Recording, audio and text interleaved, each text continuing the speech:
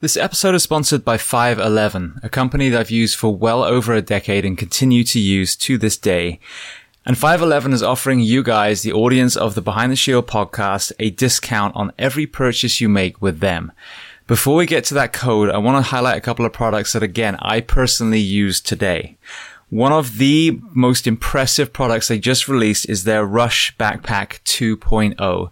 Now, for many of you, whether you're going to the fire station, the police station, whether you're traveling with your family, whether you're taking training courses, we have to fly, we have to drive, we have to take trains. And I have to say, I own multiple backpacks, many of 511's different ones, but as far as a day pack, this one was the most impressive. There are so many different compartments. The way it sits on your back is incredibly comfortable. If you are a concealed carry person, there's also a spot for a weapon. So they've thought of multiple things that a man or woman would have to do on a daily basis. That is in addition to all of the products that I talk about a lot. Their uniforms, fit for men or fit for women in the first responder professions. The footwear that they offer, whether it's the Norris sneaker or the Atlas system that is designed for foot health and therefore knees and back and hips and shoulders and neck. As a civilian, I live in a lot of their clothes as well. Their jeans stretch. You can actually squat down in them. We live in Florida here, so I wear a lot of their shorts, which again, very lightweight material. You can get it wet and it will dry almost immediately. And then moving to the fitness and tactical space, I used to have just a regular weight vest. Recently, I switched to a 511 vest and actually bought ballistic plates as well. My thinking was simply, if I'm going to have a vest, why not have one that protects me as well? And that TAC vest is trusted by law enforcement all around the country. So I mentioned they were going to offer you a discount code. So if you go to 511tactical.com and enter the code SHIELD15, SHIELD15, you will get 15% off, not just that one purchase, but every time you visit their store. And if you want to learn more about 511, their mission, their products, then listen to episode 338 of the Behind the Shield podcast with the CEO and founder, Francisco Morales. This episode is brought to you by Thorne, the industry leader in nutritional solutions. Now, Thorne is actually trusted by 8 U.S. national teams and championship teams in the NFL, NBA, and Major League, as well as recently becoming the official sports performance nutrition partner of the UFC.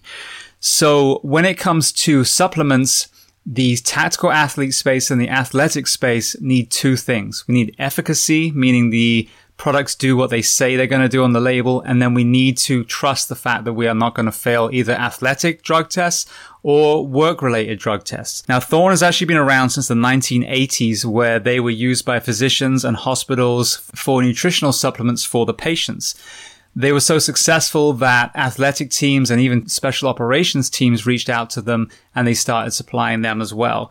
Very recently, they actually opened their doors to the general public. Now, what sets Thorne apart is they manufacture their own products in a state-of-the-art NSF-certified facility in South Carolina.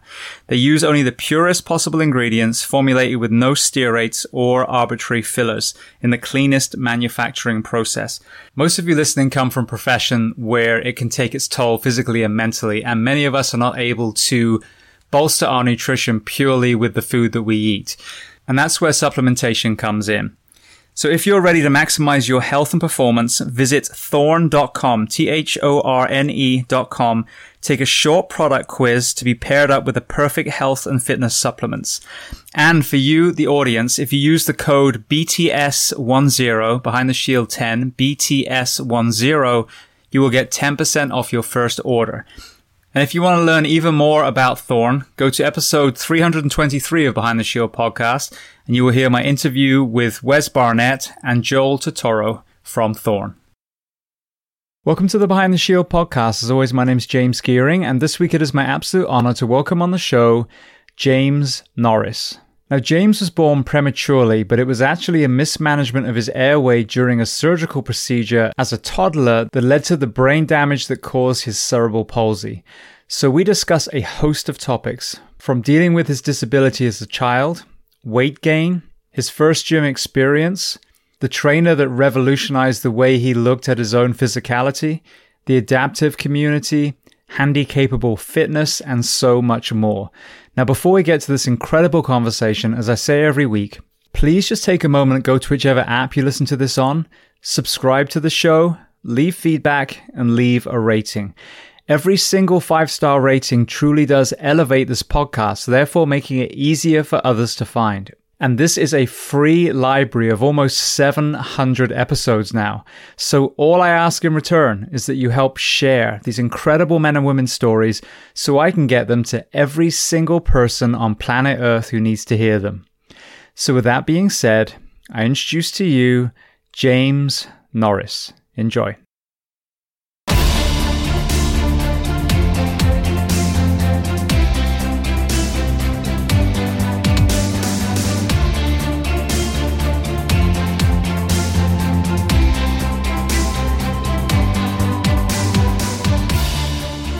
Well, James, I want to start by saying thank you so much for taking the time on this fine autumn afternoon and coming on the Behind the Shield podcast today.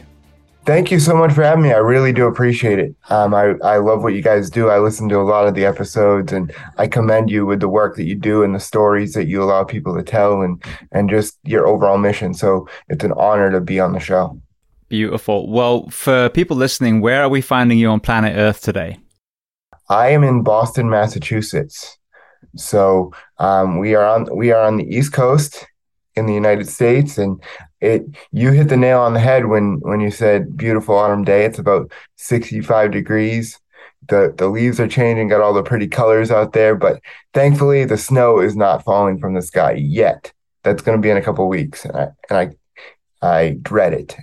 I think it might be colder in Florida today. I think it was like 46 last night, and I don't think it's got up to mid-60s yet. So, yeah, that might be a kind of anomaly. And you're not wearing a parka. What's going on? Well, I got British blood, so there we go. So, I would love to start at the very beginning of your chronological story. So, talk to me about where you were born, and tell me a little bit about your family dynamic, what your parents did, and how many siblings. Okay, so perfect. I was born in Riverside, California. My dad was in the Marine Corps. That's how him and my mom met. And then he opened up his own contracting business with my uncle. So stayed out in California. Fast forward, they had me, like I said, in Riverside, California. And I was born premature, 2 pounds, 2 ounces. So the first couple of months of my life, I had to stay in the hospital. But other than that, there was no birth defects, nothing to really speak of. And then when I was about 2.5, my parents realized that let me backtrack. 1.5, I went in for a hernia operation. The operation went fine. They bundled me up, sent me home. Then around 2.5, my parents realized that I wasn't hitting certain milestones. And by this time, we had moved to Boston. When we had moved to Boston, they called Children's because they're like, he's not rolling over. He's not doing the things that your typical 1.5 would do. And shortly thereafter, they brought me in and they diagnosed me with cerebral palsy. Now I was an only child for 8 years. Then I have a brother or 2 brothers and 1 sister after that, all younger than me, obviously. And we're currently living in Boston, like I had said. Grew up, pretty normal. I think my parents never really babied me and, oh, he has cerebral palsy. No, in fact, I think they were a little bit harder on me because they never wanted me to use that as a crutch, so to speak. So if I got a bad grade in school, which didn't happen very often, because of this particular reason, I would have to not only answer to my parents, but I would have to answer to, my grandparents and my uncles in California and aunts, and I just didn't want any part of it. So the quickest way I knew how to not have that happen was to get good grades in school. But growing up, being from Boston, it's kind of, or I consider myself from Boston, but living in Boston, it's kind of ingrained in your blood that you like sports. So I was no different. So I always grew up watching sports and I played, wheelchair basketball and wheelchair t-ball and that sort of thing. And, it was just a really average life, nothing really stood out. I mean, I had my challenges that we can delve deeper into if you want, but I'll let you take it from here and let you jump in if you have any other questions that you want me to hit upon. So when your parents look back, they identified a reason why you may have had the cerebral palsy, a kind of a deficit to the brain. Yes. So actually, excuse me for not elaborating on that earlier. When I went in for the hernia operation, the mask came off my face and my brain was without air for 5.5 minutes. So that's what I alluded to. They never said anything to my parents. They just bundled me up and sent me home. And then, but as I alluded to before, they said, oh, wow, he's not hitting certain milestones. Well, I wasn't hitting certain milestones because my brain was without air for 5.5 minutes and caused the brain damage. So in the kind of adaptive community, obviously there's a lot of athletes out there with cerebral palsy. I've had some on the show. What are some of the common denominators that are happening to these men and women when they were children that's creating the syndrome that we know as cerebral palsy? Oftentimes it's created at birth, or it happens during birth. So coming through the birth canal, they get stuck in there, and their brains are without air or oxygen. The umbilical cord gets wrapped around the neck, cutting off oxygen. But like I said, in my case, I was born premature, but my cerebral palsy incident didn't happen until afterwards when I went in for that hernia operation.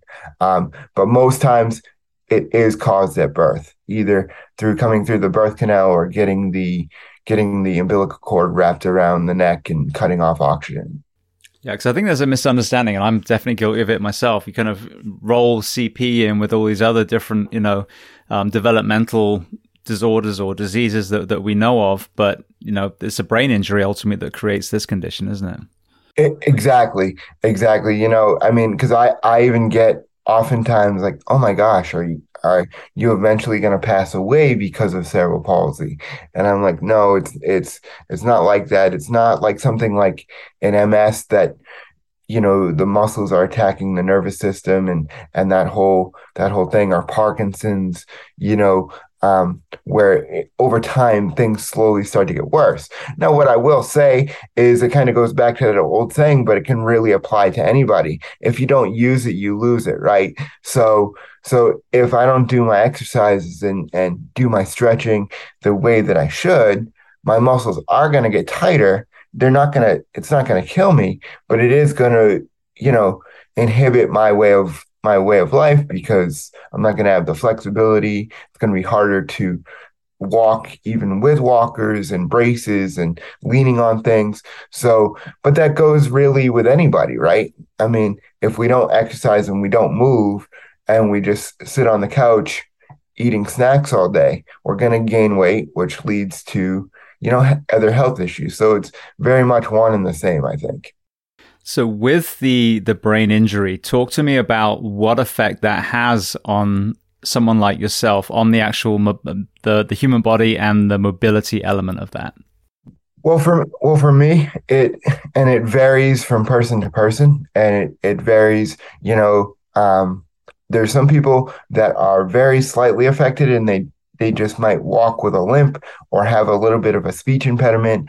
And then there's somebody like me who it's affected my left side predominantly and my legs. So my left side, my arm, I have very limited motion. And then as far as my legs go, I do need braces to walk, and then I use a walker or crutch or a hemi walker, some mobility device. But then there's other people that are confined to a wheelchair most of the time, and they need around the clock care.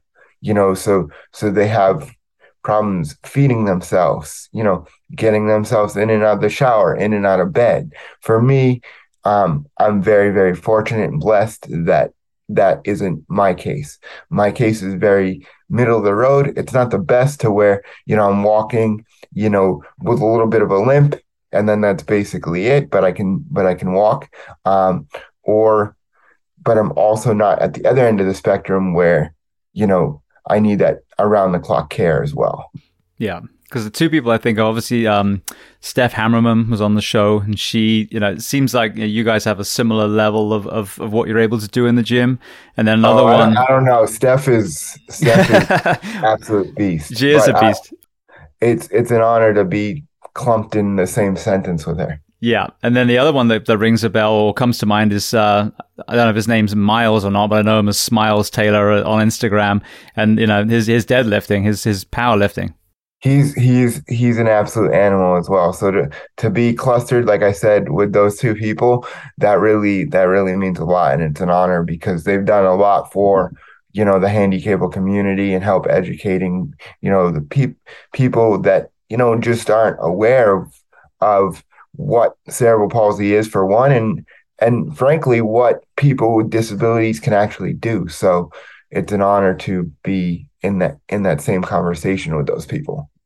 Well, I want to get into the kind of evolution of the adaptive community because I've watched it just in my short time. I was been in the CrossFit community for about 16 years now, and just in that very short time, seeing it kind of flourish. But before we do, I think an important thing to kind of underline as well. Talk to me about all the surgeries that you've had to have because of this condition to increase your mobility. Okay, so I'm gonna try to list them off here in order, but I don't know how well we'll do. So I had a rhizotomy. So when I was born, I could not put my feet flat on the floor. All I could do was walk on my tippy toes. So what they did, and I don't take this for, absolute, like me saying this is what happened, but I want to say I'm like one of the first in the world or the country to have this particular surgery done at the time. So it was called a rhizotomy. What they did was they opened up my back, basically from the top of my back all the way down to my tailbone, and they cut the nerves all the way down to allow my foot to go flat on the floor. And it was a success, but it was also a very scary decision for my parents to have to make at the time and all that, but thankfully they did, and thankfully it worked out pretty well. Then I went in and I had my heel cord lengthened. So basically the best way I can describe it is somebody with cerebral palsy, your muscles are kind of like a rubber band. Yours are stretched out, like you're putting tension on them. Somebody with cerebral palsy, their muscles are, kind of bunched up almost into a ball. So it's really hard to get them to stretch out. So the heel cords, which are at the back of your feet, were kind of bunched up. And I, again, couldn't put my feet really flat on the floor or put my foot in a normal walking position. So they went in and they lengthened those. Then at the same time, or this next surgery, they did two surgeries in one, and I had my hamstrings lengthened, basically for the same reason that I gave for the heel cords. And then I had my hips done as well. So they did those two surgeries at once. And it was pretty brutal. That happened when I was probably 15, 16, somewhere in there. So that whole summer it stunk because, I had literal casts from my hips down to like the tips of my toes. And every half hour I had to roll over because similar with somebody with a spinal cord injury, or something like that, if you don't move and you're in the same position, you run the risk of getting bed sores. And then if you get bed sores, it can lead to infections and, it can go down a whole rabbit hole of things. So I had to roll over like a rotisserie chicken every half hour, to really prevent that. And it was very, very painful. But thankfully, as I got into my early 20s, now mid 30s, I haven't had surgery in quite a bit. Thank God. Knock on wood too. Hopefully that doesn't happen. But if there's something out there that can benefit me and allow me to do more things and have a better quality of life and more things in the gym, I'm always down to give it a shot and see what can happen. Well, thank you for kind of, painting that picture as well. Because one thing as a paramedic that, resonates with me is someone was in charge of making sure that you had an airway when you were going through that particular procedure. And that person not owning their position and not being professional caused, decades of this trauma for you now. And of course, you've made this life incredible. And everyone deals with whatever they've been thrown at them. But the preventative element, the takeaway for anyone in the medical profession is the impact that 5 minutes of, deviation from what you should be focused on can have this, decades long effect on one single patient.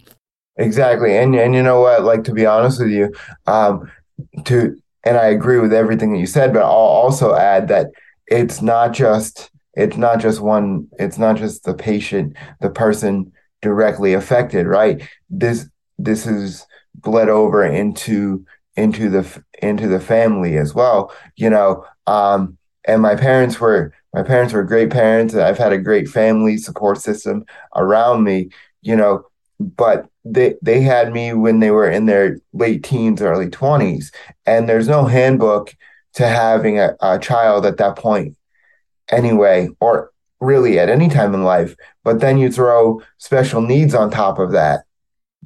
They really had to figure things out in a huge way. And it I don't want to say it burdened them, because I don't think it burdened them, but it gave them a whole new, different set of obstacles that they had to navigate. And, through God and through faith, they were able to do that. But yes, it really trickles down to so many other people. Absolutely. Well, you mentioned about your parents creating that environment where they didn't feed into the concept of disability, and they gave you the courage to raise up and like you said, become a good student, become as good an athlete as you could, circumnavigating some of the physical challenges that you've been given. I literally, yesterday, my son made the varsity cross-country team at 15. So it really resonates with me that in 15, you were in a cast being turned over like a rotisserie chicken.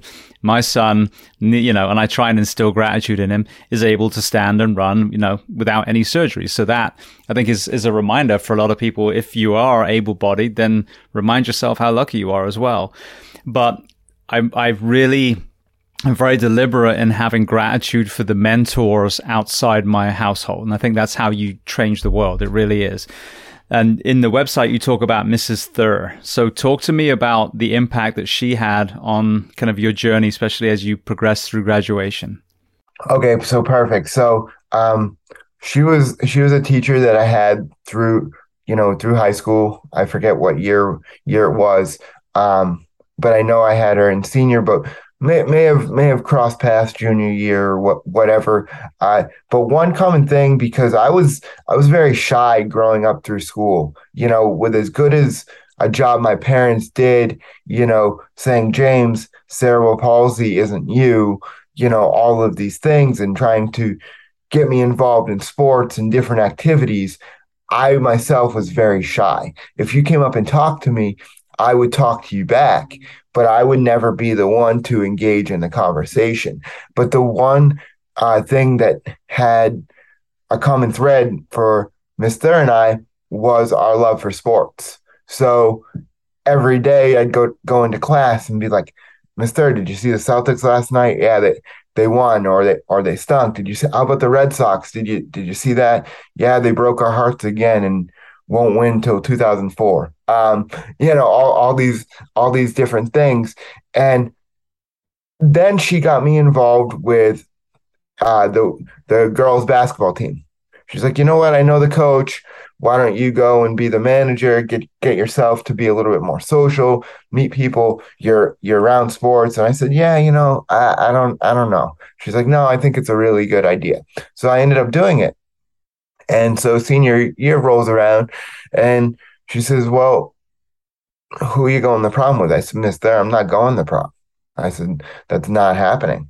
I said, and she goes, why? And I said, because I have sports to watch. I'm not going to prom. She's like, you're going. And we went back and forth. We bickered like an old married couple, it seemed like. And then come to find out, I ended up going. And to that point, to that point, it was one of the best things I've ever done. And it was the first time that I ever broke out of my shell and did something out of the norm. It took a lot for me to put the tux on and you know, all of the things that goes along with it, then go out and socialize. But she played a major part in that. And I still talk to her to this day. With that being said, I had a young woman on, Emma Benoit, and she was, I think, 17, very, very pretty girl. She's a cheerleader, just what you would think as a popular girl if you were on the outside looking in. Yep. And inside, she was struggling to the point where she actually completed suicide to the point, but she survived. So she shot herself and recovered somewhat. She's in a wheelchair as well, and also kind of trying to get her body to relearn to walk. But now Emma is an ambassador for mental health. So a lot of, boys and girls in school are already challenged just with some of these stresses. You got social media. Now you add in, some sort of adaptive element like CP. I can imagine there's another layer to that. So when you look back now, did you have any kind of mental health challenges as you were navigating your high school experience? You know what? I wouldn't necessarily categorize it as depression or anxiety, or maybe there was some there. It's just we didn't know how to categorize it at the time. But the one thing I will say was during the pandemic when we were in lockdown and really couldn't do anything, I started to really do some inner work on myself. And one of the things I realized was that all this time, I always thought like, okay, well, that person's not talking to me because of my cerebral palsy, like, or this, that, or the other thing. Everything came down to having cerebral palsy. But what I realized was that that's how I saw myself. I saw James as having cerebral palsy, and then I saw James, James the person. But I identified having cerebral palsy first and foremost. That's the biggest thing about me that I pulled. And what I learned from that was people react to the energy that you put off. So if I'm closed off and I only talk to you, when we're in line getting coffee, or you say hi to me and I say hi back, and that's the end of our conversation, that's all you're gonna get. But if I come up to you and I'm like, hey, how's it going? How's your day? What are you working on today in the gym, or what do you have going on for the holidays? And I engage in conversation or maybe make a joke, then it breaks the ice for those people to be like, oh, this is just a normal guy, just like me, or just like all my other friends. And it puts them at ease because they often have questions, but they don't know how to ask the questions. So they just avoid the topic altogether. But when you give them a safe space to really just show that, hey, this is a normal person doing everyday normal activities at a Celtics game, at the gym, whatever it is, then it allows them to be like, hey, I see you use this wheelchair. Why is that you use a wheelchair? And then you get to go down that path and you get to share your story. And the one common thread that we have, whether we are black, white, gay, straight, male, female, whatever it is, right, is that we're all human and we've all struggled with something in life. So even though I don't know what it's like to overcome something that you struggled with, I can go back in the encyclopedia of my mind and be like, oh, well, I remember what it was like to overcome that. So even though it's not the same, it's still something very similar. So I can relate to that person on that level, so to speak. Yeah, well, I can relate completely with my high school experience as well. I didn't have cerebral palsy, but I was tiny for my age. I had like a blonde afro, buck teeth, and skin as dry as a lizard, and I was self-conscious like crazy. So I'm sure if I went back to my whole high school experience, was probably a little bit further, longer ago than yours, you would see that same kind of low self-esteem. So regardless if you're in a wheelchair, and even with Emma, I mean, on paper, she had nothing to feel self-conscious about. And her big thing partly was, I'm about to graduate and I have no idea what I'm going to do. That terrifies me. That was a big thing. And then there was some bullying, some other things as well. So, and the other thing too is, growing up, I mean, when we were kids, there was no such thing as social media, or social media was just coming out, right? So these kids right now, it's constant. If somebody's making fun of you because of your cerebral palsy, or if somebody's making fun of you because of your blonde afro, whatever it is, right? That would stop at 2:15 when the day was over. Now it's a constant battle that these kids are facing, and they just can't get away from it. And I mean, back in the day, I don't recommend violence at all, but back in the day, most times if you had a problem with somebody, you'd say, okay, meet me at the flagpole at 2:15. You'd punch each other a couple times, and then the next day you'd be the best of friends and you'd be hanging out playing football together.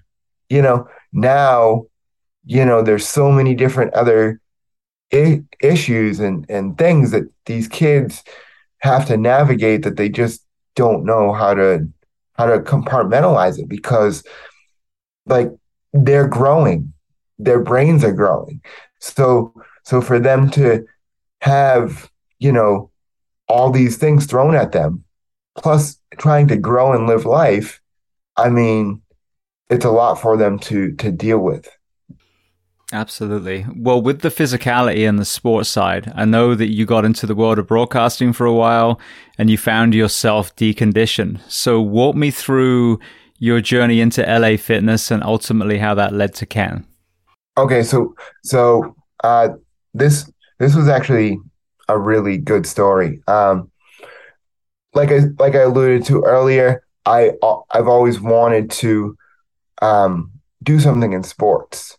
And I knew I couldn't play, so the next best thing for me to do was to go to broadcasting school and try to get in radio. I'm like, listen, I talk about sports every day, and might as well get paid to do it.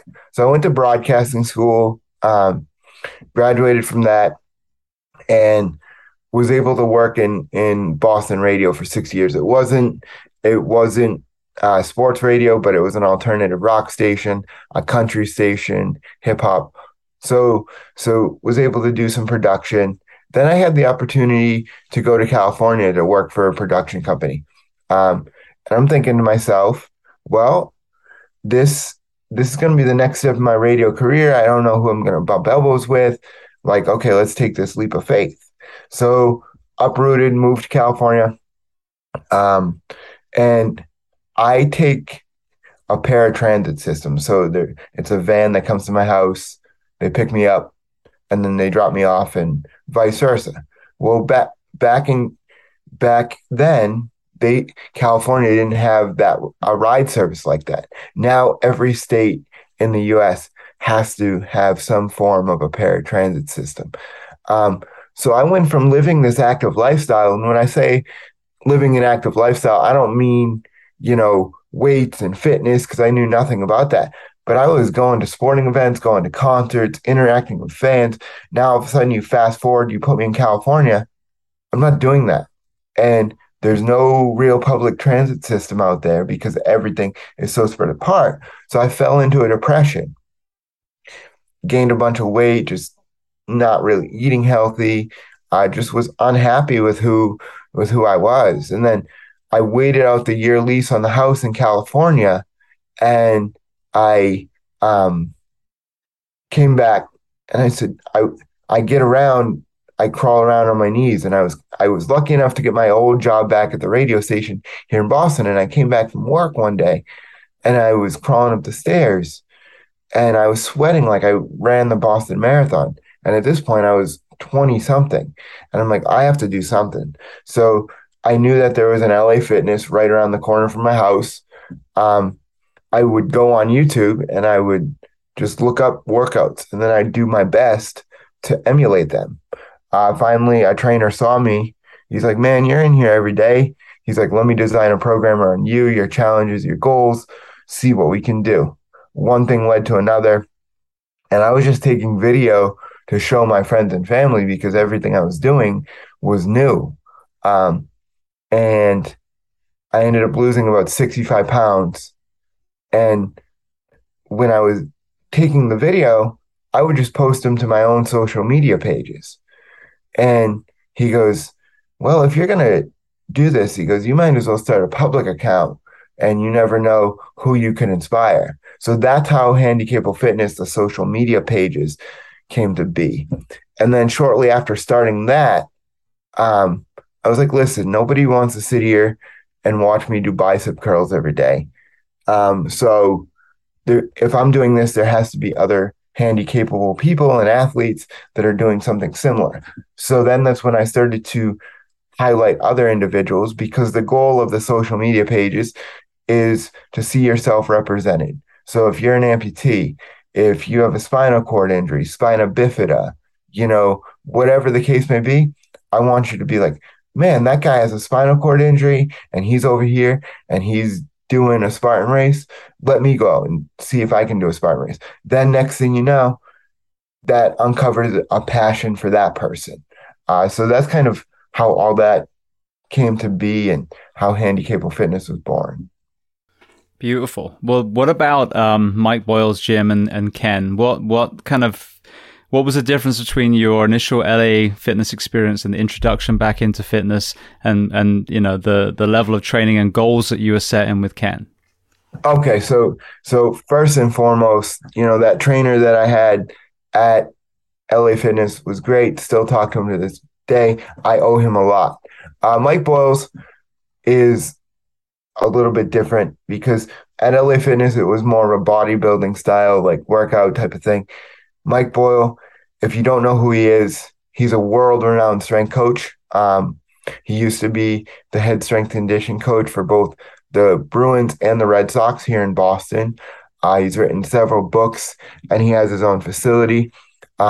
So when I went to go work with them, actually, my old boss was like, James, I've been seeing the progress you've made at LA Fitness. He goes, I go to Mike Boyle's, you should come. And I'm like, man, I'm not a professional athlete and I don't have the money to work out there. He's like, just come with me. So he actually had talked to Ken, who had turned out to be my trainer. And they said that he goes, listen, he goes, I don't really know much about CP, but let's give this a shot. And we started to work on my legs and different building up my core. And they are the people that got me up and walking for the first time. So I give them a lot of credit. Ended up walking around a track. Now, people listening, obviously we're talking about cerebral palsy specifically, but there's a lot of people listening that may have had knee surgery, that may have never really found the world of exercise. What training philosophies, motivation, exercise choices, what were the things that were different this time round that you hadn't come across in all the years prior? Well, LA Fitness, it was more focusing on my upper body and really just kind of in a good way. Like if I always, and you hear about it all the time, if you're not sore, you didn't work out hard enough. That's simply not the case. It's all about, working the cardiovascular system and really getting that in tune and, getting your mobility because it's good to look great without a shirt off, and that's awesome. But you also want to be more functional too. You want to be able to pick up your kids, pick up a laundry basket, all these different things, empty the dishwasher. But for me, it was more of like a physical therapy type of thing. We started to do split squats, RFEs, glute bridges, everything to build up the lower body that would allow myself to walk. So that was a little bit different. The LA Fitness was more for the upper body. The Mike Bow strength conditioning was more for the lower body. As I mentioned, I was in CrossFit. I started around 06, 07. I forget exactly, which year it was, but it's been interesting now because you're talking basically 25 years, 15 years. I watched the adaptive immunity community grow and grow, and the innovation that came in. And it sounds to me that, at Mike Boyle's, at LA Fitness, there was a subconscious writing off of the parts of your body that didn't work. What I've seen in the adaptive community is a strengthening of, the weaker side, but obviously also using, the stronger part, whether it's upper body, lower body, and then figuring out, okay, so this left arm doesn't work as well. How can I use a band so then I can take, the strength of my stronger arm and then balance it with the weakness of my weaker arm to make both sides of the body work together. Absolutely. And I think in fact, that's one of the things that we did. When you're training and let's say you have an injury, you probably know this as a paramedic, and I'm sure your audience know. But oftentimes when you have an injury, whether it's a pulled muscle or whatever, the pain that you feel isn't necessarily coming from that area. So if your back hurts, chances are, it's your glutes that are weaker. It's your legs that are weaker. You work on your shoulders, right? Because everything runs in a chain. So that's what they did. That's what they did with me, was they trained around all these different things, built up their glutes to really, because when you stand up, you flex your glutes, which allows you to push your knees further back, building up the quads. So again, it's when you stand up, you're pushing everything back, and you're using that. So it was a very fascinating thing to learn, because it was like, whoa. I remember, in fact, going in there, and the first couple workouts, I wasn't like sweating, and I'm thinking to myself, like, dude, I don't even have to shower. Like, I didn't even do anything. I'm like, this is nothing. What's going on here? But, I talk to them, and they're like, James, just relax. And this is what we're doing. And I think that's the beauty of it. Like, we didn't know because like I said, they're used to training professional athletes, and they work a lot with a gen pop, but they don't work with somebody that has cerebral palsy. So Ken and he's like, I don't know if this is going to work, but let's throw it against the wall and see if it sticks. And, there were some things that we tried, and we're like, okay, this is awesome. And then we're like, okay, this isn't awesome. Let's go to the next thing. Yeah, absolutely. I've seen it even with the wheelchair games. So we had a wheelchair athlete, Charlotte, who she was in, I think, the top 8 of the Wheel Walk games. Yep. And training, I wasn't her main trainer by any means, but I would, help her out sometimes. But some of the movements, you go, okay, that's absolutely amazing. And we would do like an adaptive rope climb, where I actually came up with this idea. You throw a rope over a couple of the bars on the pull-up rig, and so they do a legless rope climb, but you're feeding them the whole time, so they never leave the ground more than about 4 inches. So if they do happen to slip, cool. You know what I mean? So, okay, that works well. But then you look at some of the wheelchair cleans, and you're like, oh, no, that doesn't look very good for you. So like you said, there's a constant learning, so that you can, because it is a new kind of philosophy for a lot of us, a lot of CrossFit coaches that don't come from an adaptive training background, to go, okay, this works, this doesn't work, so that we don't make that person, worse than when we found them. Exactly. And it's very refreshing that you said that, because, I know a lot of people that do CrossFit, and CrossFit has done so much for the adaptive and Handi Capable communities, and I'm forever grateful for it. But some of it, I look at it and I'm like, why would you have somebody with a spinal cord injury do that whatever movement? Because they have no feeling, and then when they go to like do a deadlift, right, you're supposed to fire your glutes and all that and use your back, but this is all back, and they can't really feel if there's any sort of pain there. So yes, and again, and they've made tons of great improvements, which I'm so thankful for, and it's really opened up an athletic arena for so many people. But I think sometimes in the world of Instagram, we just want that sexy video that is going to get a lot of views, which is great.